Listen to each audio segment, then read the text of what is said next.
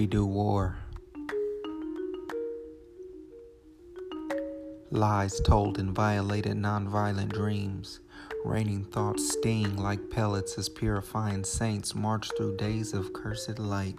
This is not home. Enemy lines creep. Barricades hardly deep on mountain tops near New World vultures gorging on the dead.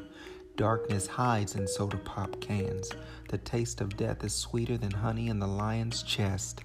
Jaws clank and stretch, clapping like the trees of heaven. Confusion rides on winds blowing tangled locks and coarse flocks of vanity. A wise man peeks on sore and callous knees over tables made of cedar trees without a worry in his heart.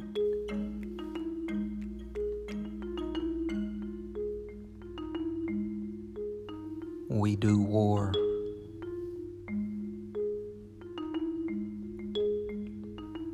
Words of devastation fly like beetle wings from misplaced keys and even smaller things.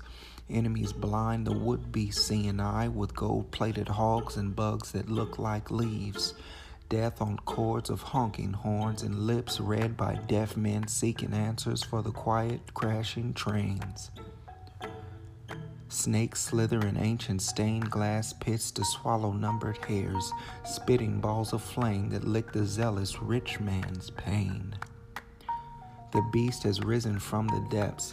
The queen drinks blood by the ton from flowery teacups and soggy dripping crumpets.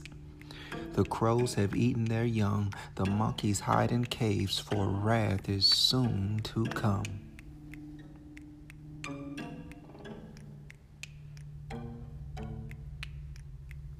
We do war. The nations rage and beat at reinforced sanctified doors as clocks melt with laughter. Never again will man see the clouds band up and wormwood fall on helpless whores, endless as the sand on shores, drunk with bitter hate for her neighbor. It is all out, planned out and headed for the planet, smoking with the cries of the chosen and the poor that reach the great fortified judge as lovely incense.